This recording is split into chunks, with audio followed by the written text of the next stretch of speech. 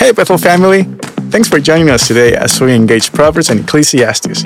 We hope this study equips you with wisdom as you engage your community, wherever you find yourself this summer.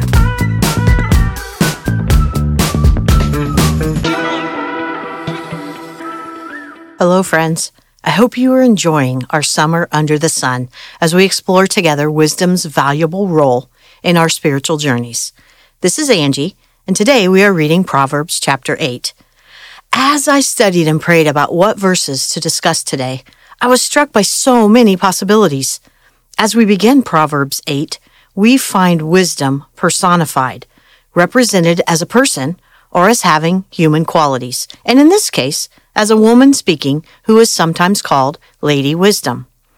As we move through the chapter, however, we come face to face with a church history challenge that feels like it could be a question on Jeopardy!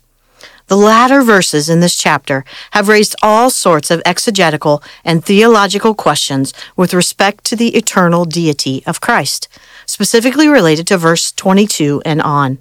There has been great controversy throughout church history about the Hebrew verb used, kana, in relation to the Lord at the beginning of his work mentioned in verse 22.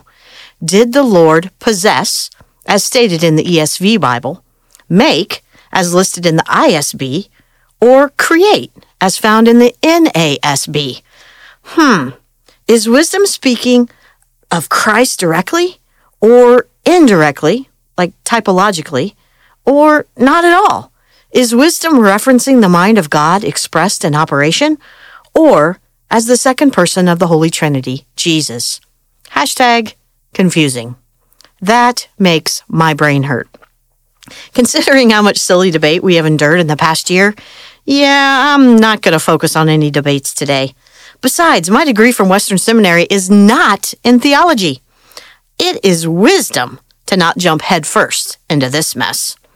Instead, let's examine how Proverbs 8 speaks of wisdom's connection to righteousness in verses 6 through 13, especially as it correlates to our words. Professor David Schrock said, quote, Proverbs 8:8 reads, "All the words of my mouth are righteous. There is nothing twisted or crooked in them." As Solomon personifies Lady Wisdom, we hear her inviting us to learn from her words. She describes this wisdom in verses 6 through 11 as words that are true, verse 7, righteous, verse 8, straight, not crooked, verses 8 and 9, and valuable, verses 10 and 11. In these descriptions, she echoes two psalms where the rules of the Lord are described as righteous, Psalm 119, and the word of the Lord is esteemed as sweeter than honey and more valuable than gold, Psalm 19. Proverbs 8:13 goes on to state, "All who fear the Lord will hate evil. Therefore, I hate pride and arrogance, corruption, and perverse speech." End quote. My ESV Study Bible notes, quote, "One of the main purposes of the fear of the Lord in Proverbs is to align a person's heart to what the Lord loves.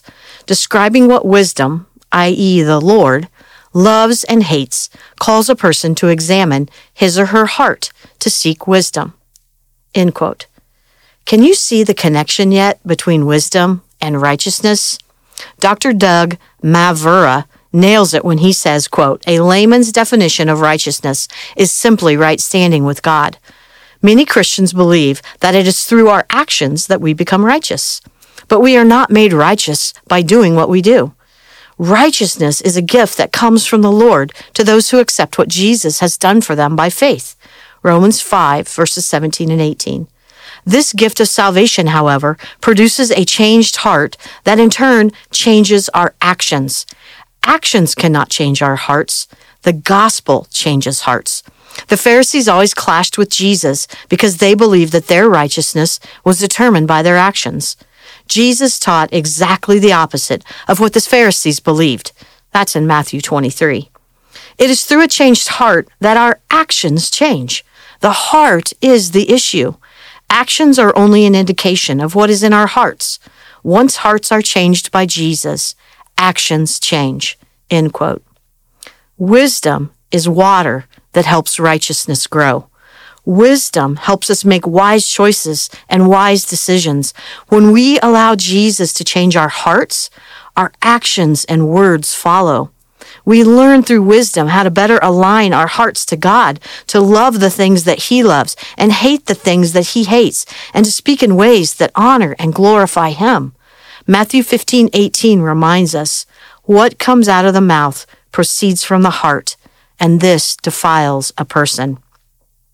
I need the Lord to do this ongoing work in my heart pretty much every day. I need Him to put my heart in the refiner's fire so that I can live a righteous life that truly honors Him through my actions and my words. What about you? Let's pray. Lord, we ask You to continue working in our hearts, showing us where our hearts need better aligned with wisdom, so that we can guard our hearts, our minds, and our mouths. In Christ Jesus. Amen. Thanks for joining us today. Listen in tomorrow as we encourage each other with the wisdom of God's Word. If you haven't already subscribed, please do so because we would love to continue to dive into God's Word with you. We would also like the chance to connect further with you. If you go to bethel.ch, you will find all sorts of ways to serve, worship, and learn together. Finally, please consider sharing this podcast with your friends by word of mouth or on social media. Thanks, family. God bless you. Gracias y que Dios te bendiga.